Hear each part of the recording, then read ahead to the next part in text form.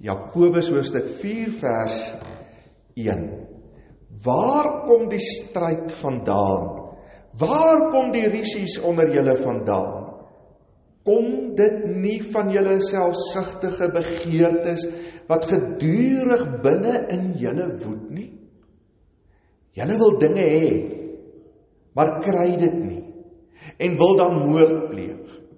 Julle is jaloers op 'n ander man so goed, en kan dit nie in die hande kry nie, en dan maak julle rusie en baklei julle. Julle kry nie omdat julle nie bid nie.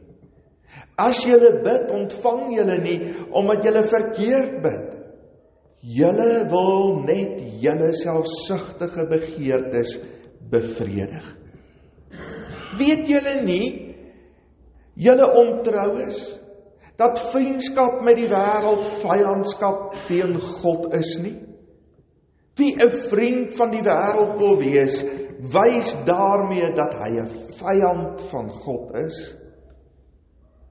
Of dink julle dat die skrif sonder rede sê dat God die Gees wat hy in ons laat woon heeltemal vir homself wil hê? Maar die genade wat hy gee is nog groter. Daarom sê hy, God weerstaan hoogmoediges, maar aan die nederiges gee hy genade. Onderwerp julle dan aan God, staan die duiwel teë, en hy sal van julle af wegvlug. Nader tot God, en hy sal tot julle nader. Was julle hande, sondaars, en reinig julle harte, huigelaars. Bekla julle ellende, treur en huil. Laat julle vrolikheid in rou verander, en julle blydskap in droefheid. Onderwerp julle in nederigheid voor die Here, en hy sal julle verhoog. Net tot daar. Dan is daar natuurlik ook Matteus 5 vers 9 wat sê, geseënd is die vredemakers, want hulle sal geken word as kinders van God. Geseënd is die vredemakers, want hulle sal geken word as kinders van God. Ek wil hê julle moet opstaan, asseblief. Staan op. Ek is Konflik. My naam is Konflik. Okay? Ek wil graag hê jy moet 'n posisie kom inneem teenoor my wat konflik is. Wat iets sal sê van hoe jy oor konflik dink en oor konflik voel. Het julle dit? So jy kan nou rond beweeg in die kerk en jy kan 'n plek kom inneem teenoor my wat konflik is. Jy kan hier reg voor my kom staan of jy kan onder die banke inkyk. Doen net wat jy lus het, maar jy moet vir my kan wys hoe jy oor konflik voel. Beweeg. Kom, skuif maar. Maar nie skaam wees, gaan julle nie verneder nie. Kom skuif, draai jou rug, doen net wat jy wil, neem jou plek in teenoor konflik. Kom. Gaan.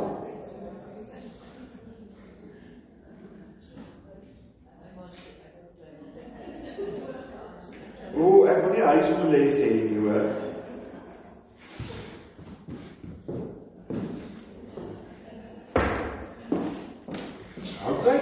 Neem jou plekkie in teenoor konflik. Kom, skuif. Julle is welkom. Enige een. Kom staan net waar jy wil. Maar jy kan vir my wys hoe jy voel oor konflik.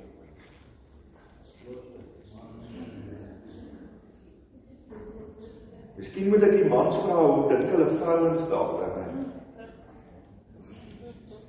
Okay. Goed. Kom ek vra, hoekom staan jy met jou rug na my? Want jy hou nie van konflik, wil dit vir my, as ek reg. En eintlik as jy kom, sien jy nou verder weggestaan. Uit by die deur. Baie dankie vir jou eerlikheid. Dankie. Ek sien julle staan maar net waar julle, hoe voel julle oor konflik? Annie? Hou nie daarvan. Maar jy kyk daarom vir my, al is dit op 'n afstand, nee. So, jy sal dit 'n bietjie vuis, maar as dit 'n bietjie rof raak, gaan jy nie daarvan hou. Glad. Ok. En dan Louis, is oom so half as dit, oei, dis nou 'n ou polisieman, nee. Hoe voel oom voorkom? Ek wil dit graag vir my doen, nee. Wees maar net hoe erg kan dit raak. Maar ek sal dit graag wil vir my. Graag wil vir my. Nee, ek nie. Nee, maar wat sal dan nie wil doen? Ek hou dit van om konflik te hê. Hou dan nie daarvan? Ja. Hoekom? Dan kan ek hom vertel wat ek dink. O, dan kan vir die arme oom vertel wat dan nie dink. Ja. Wie wen die vat? Gewoonlik ek. Ek het so gedink, ja. Baie dankie, julle kan alweer sit, hoor. Reg.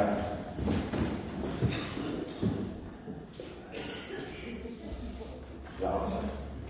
Vriende, ek het nou sommer maar hierdie ou oefeningkie gedoen, net om ietsie te demonstreer. Ons het elkeen maar ons eie manier hoe ons konflik hanteer, nee. En miskien was jy nou 'n bietjie op die spot gesit vanoggend en bietjie bangerig om te doen hoe jy dit nou sou doen. Maar jy sal weet hoe hanteer jy konflik gewoon. Party draai hulle rug met konflik en sal selfs weghardloop daarvan so ver as moontlik sodat hulle dit heeltemal kan vermy. Hou nie van konflik nie. Ander weer is soos oom Louis en tannie Annelies, sy sal sommer hier reg voor jou in jou gesig kom staan en sy sal vir jou sê wat sy dink. En dis dit. En oom Louis, hy sal wel klein selfs, as dit nodig is met tye, nee. En so het elke een van ons maar 'n manier hoe ons konflik hanteer. En baie keer het dit te doen met wat ek dink konflik is en hoe ek oor konflik voel. En dit bepaal tot 'n groot mate hoe ek dan gaan optree wanneer daar konflik in my lewe is.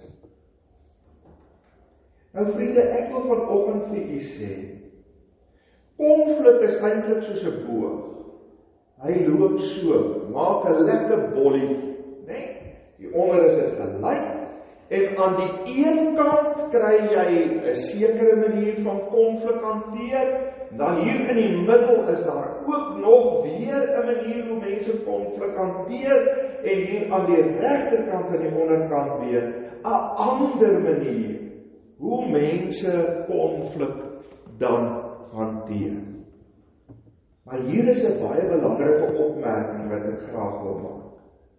En baie van u gaan vanmôre vir my sê, ons weet daar nie op dit waar is.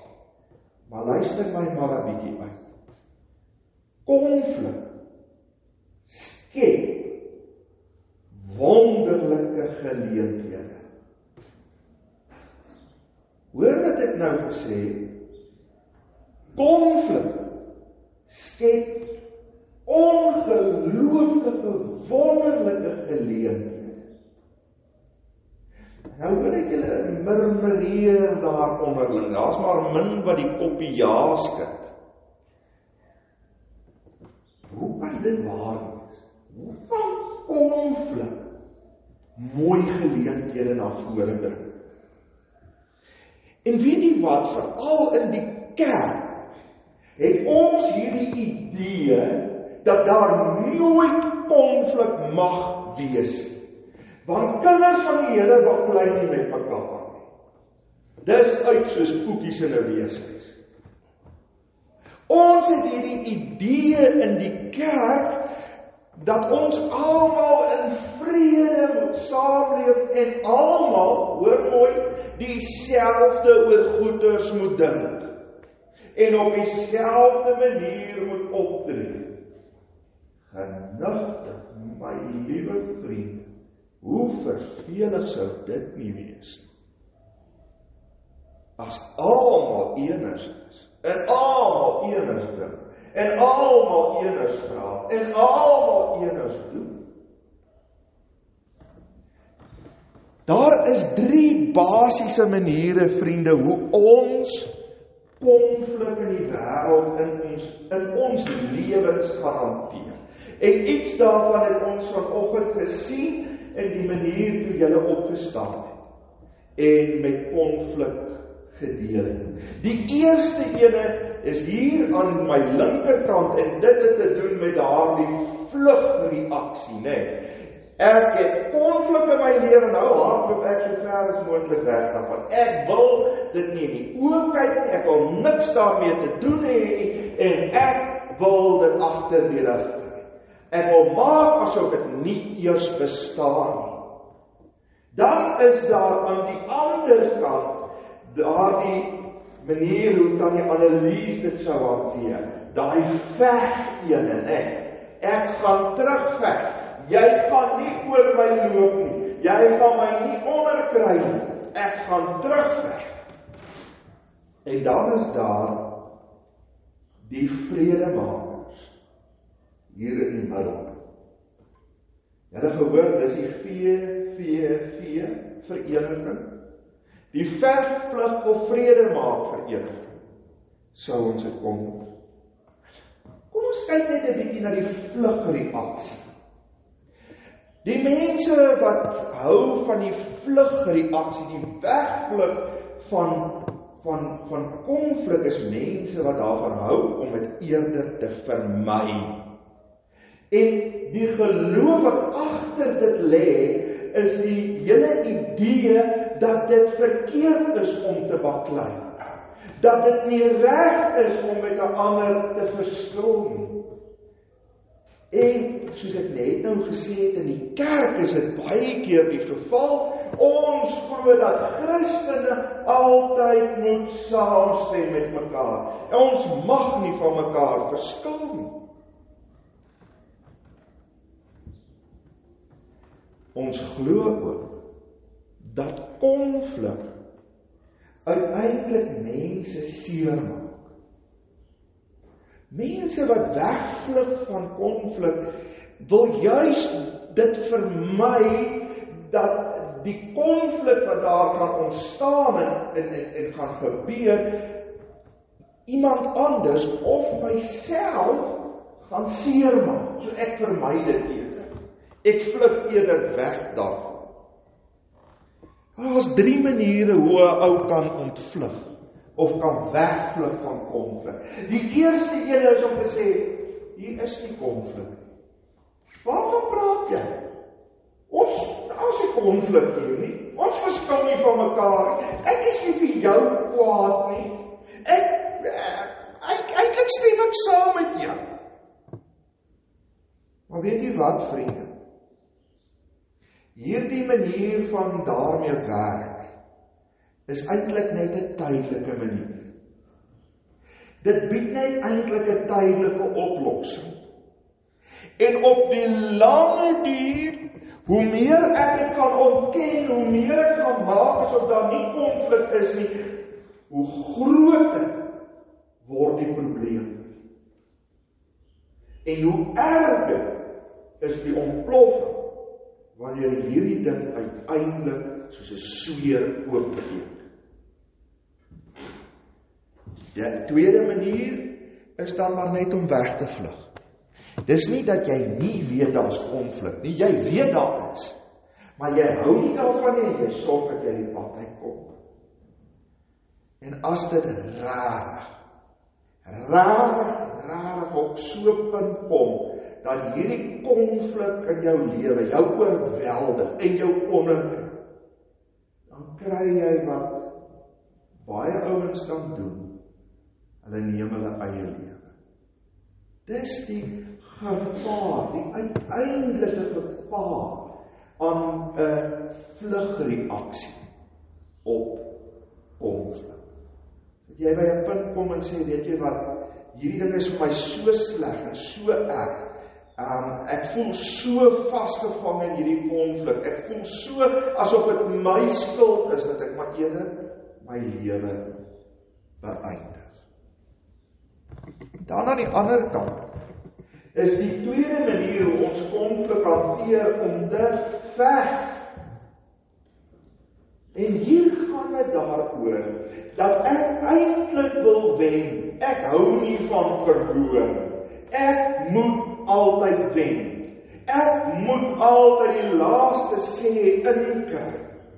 En hier is die verhouding wat daar is eintlik nie so belangrik vir my. Dis eintlik net ek en my belang en dat ek moet wen wat belangrik is. In die vlugreaksie waarna ons net nou gekyk het, is dit juis die verhouding wat so belangrik is, dat ek bang is as ek gaan konflik hê met jou, dat die verhouding gaan seer. In die vegene word die verhouding eintlik, speel die verhouding eintlik tweede viool. Dit gaan daaroor dat ek die oppositie moet uitstaan. Ek moet seker maak dat daar niemand is wat van my gaan verstom.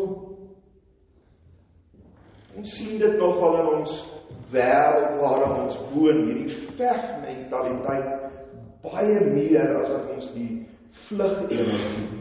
Alhoewel baie mense al uit ons land uit weggevlug het, nee, na Australië en Nieu-Seeland en Kanada, en noem het op.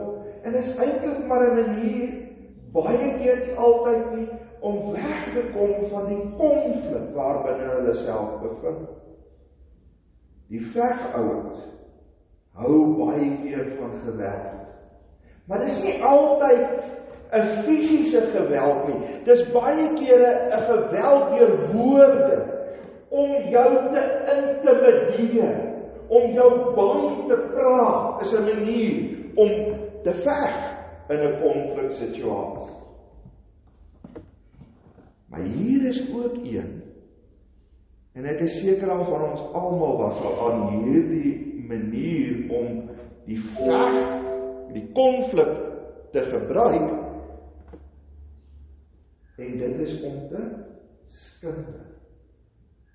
Ek skakel my oppositie uit, deur vir ander mense al die lelike goed van daai persoon te vertel.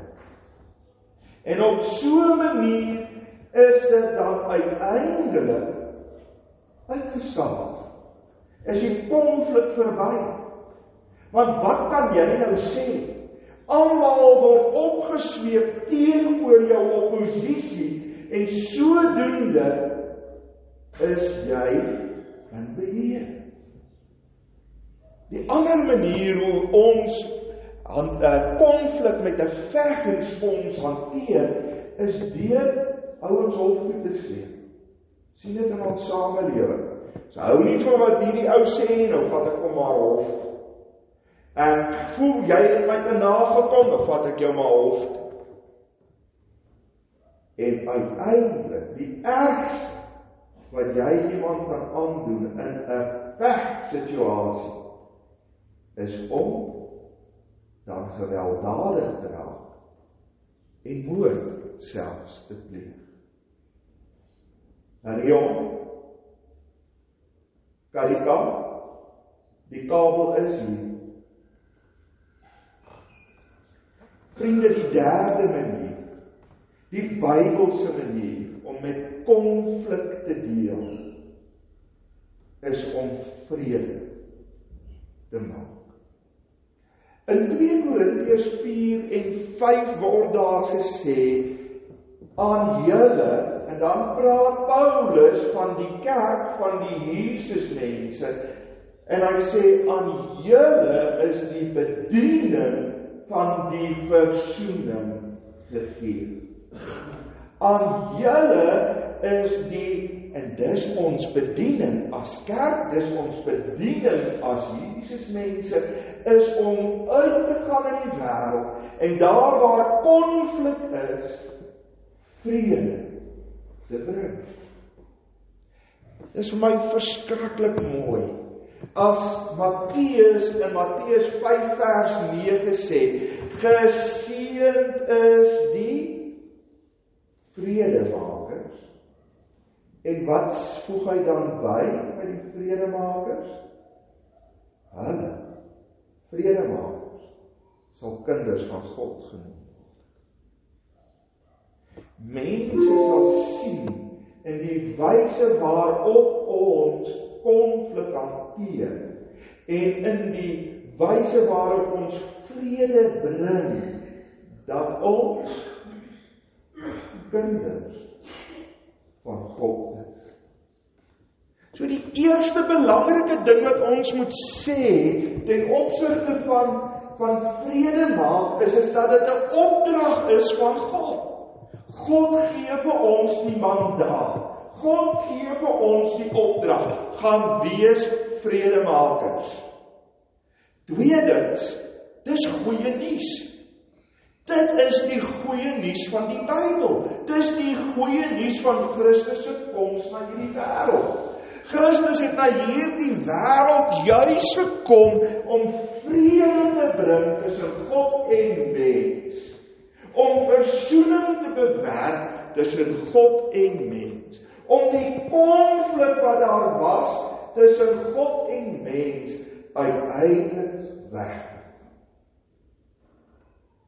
En dan die derde belangrike ding rondom vredemakers, dit is gerig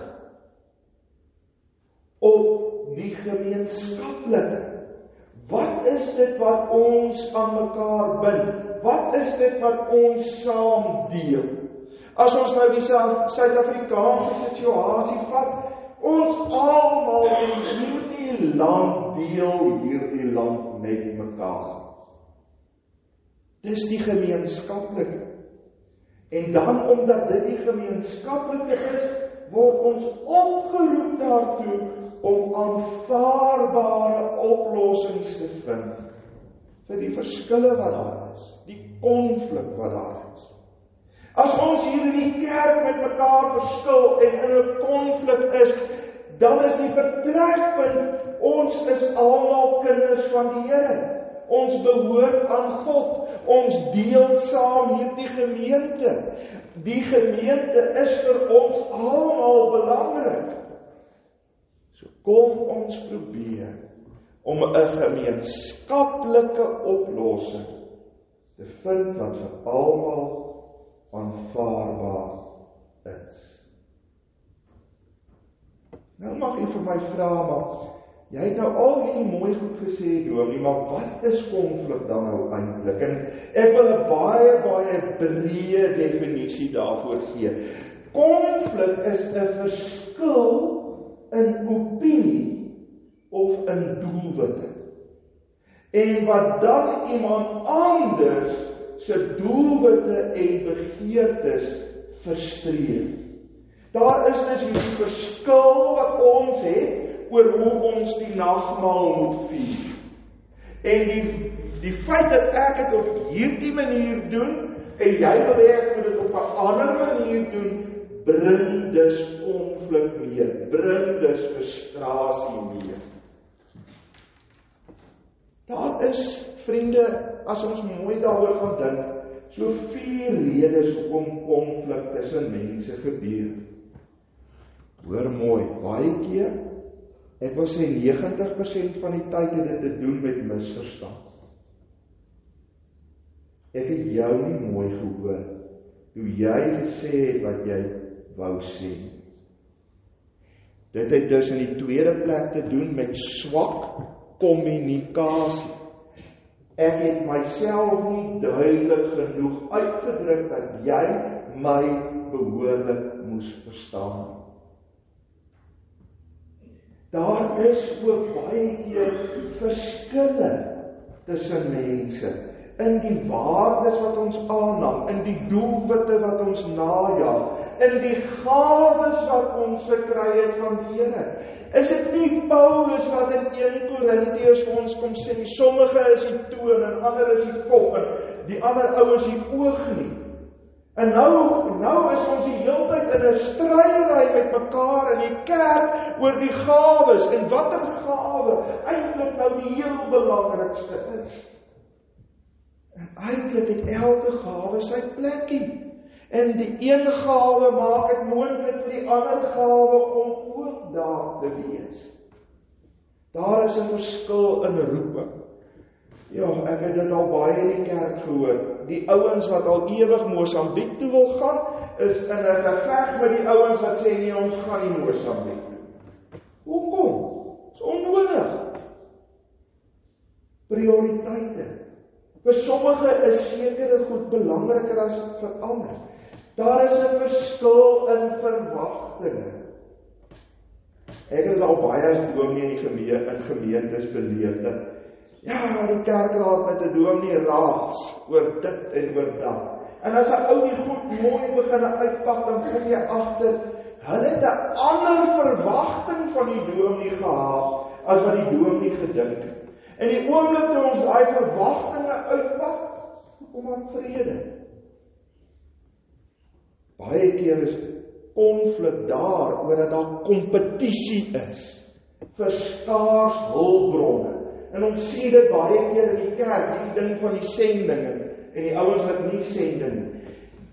Hulle sal vir jou sê, maar ons het nie die geld, daar is nie genoeg bronne nie, om 'n klomp mense Mosambiek toe te stuur nie. Hoe gaan ons nou die water en die krag betaal, as ons al hierdie geld gee om Mosambiek toe te gaan?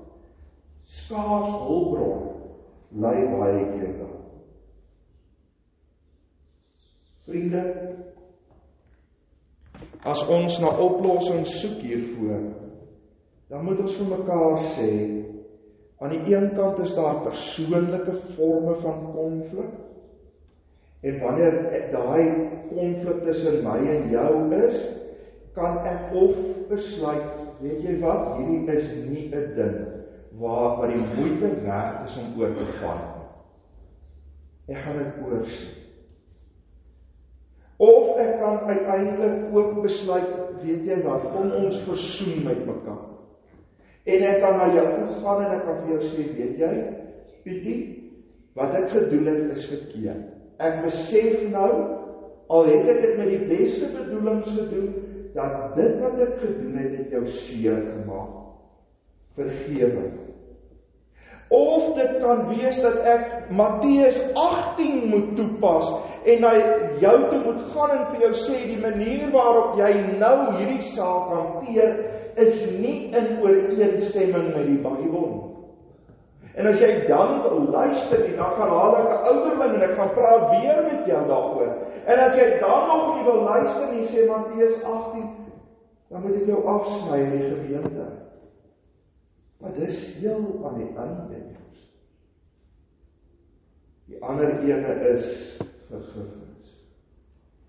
En die laaste tyd oor vergifnis gepraat. Ek kom na jou toe en ek sê, ek vergewe jou. Ek hou dit nie teen met jou. En soms moet ons met mekaar gaan sit en onderhandel. En vir mekaar sê, maar hoe kan ons hierdie probleem oplos? Maar kom ek sê nou ook vir u vriende, partykeer is konflikte van so 'n aard, dat ons hulp nodig het om dit op te los. Ek het mediasie nodig, waar iemand ons help om mekaar duidelik te hoor en by 'n oplossing uit te kom. Ek het dalk nodig dat iemand namens ons 'n besluit neem oor wie reg en wie verkeerd is. 'n regter of 'n landdros of 'n arbiter. Of ek moet rekenskap gee. Liefdevol moet dit tereggewys word. Waarom? Sodat ek behoue kan bly as God se kind. Want as ek aanhou om op hierdie verkeerde pad te wandel, gaan ek uiteindelik buite die koninkryk staan. Dit is gerig daarop om die verhouding te herstel en om geregtigheid en vrede te bring. Kom ek sê nou vir u, ons is nou amper by die einde. Elke liewe konflik waarin ek en jy by betrokke is, wys wat ek en jy dink oor God. Wil dit weer sê. Elke konflik waarin ons betrokke is, wys wat ons glo en dink van God. Glo ek dat God groot en almagtig is en by magte is om deur sy vergifnis en versoening 'n verskil in ons verhoudinge te maak? Of is ek die een wat so groot is,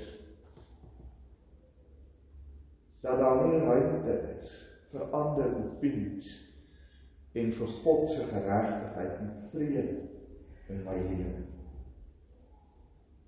Vriende, konflik is 'n geleentheid om ander te dien, om God te verheerlik, om verander te word en te groei en al meer na die beeld van Christus te verander.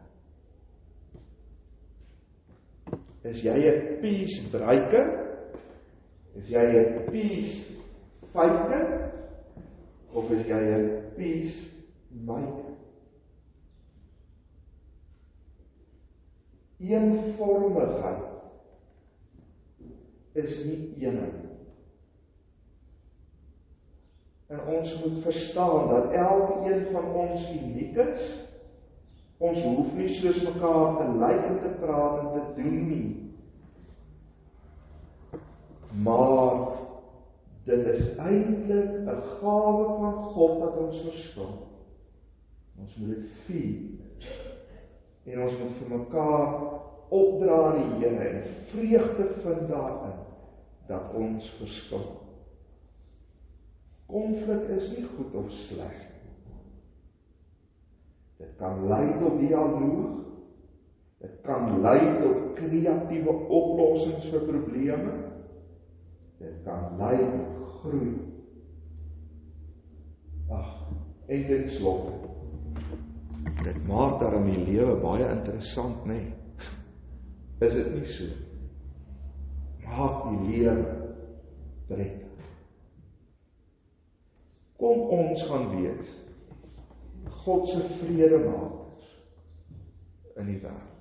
Ek dink nogal ons land het baie meer vredemakers nodig as wat daar tans is.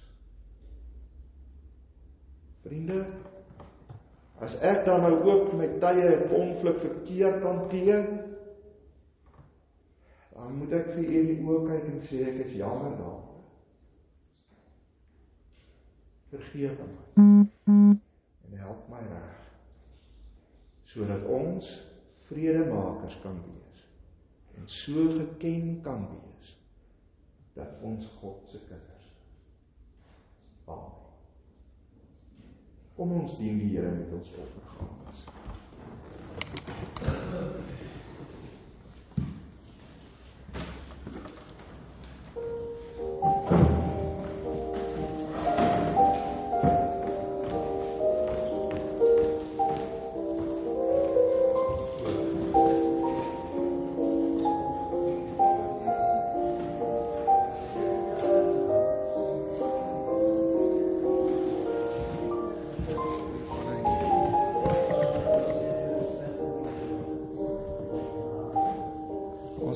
Ons sal dit maak, Maarten.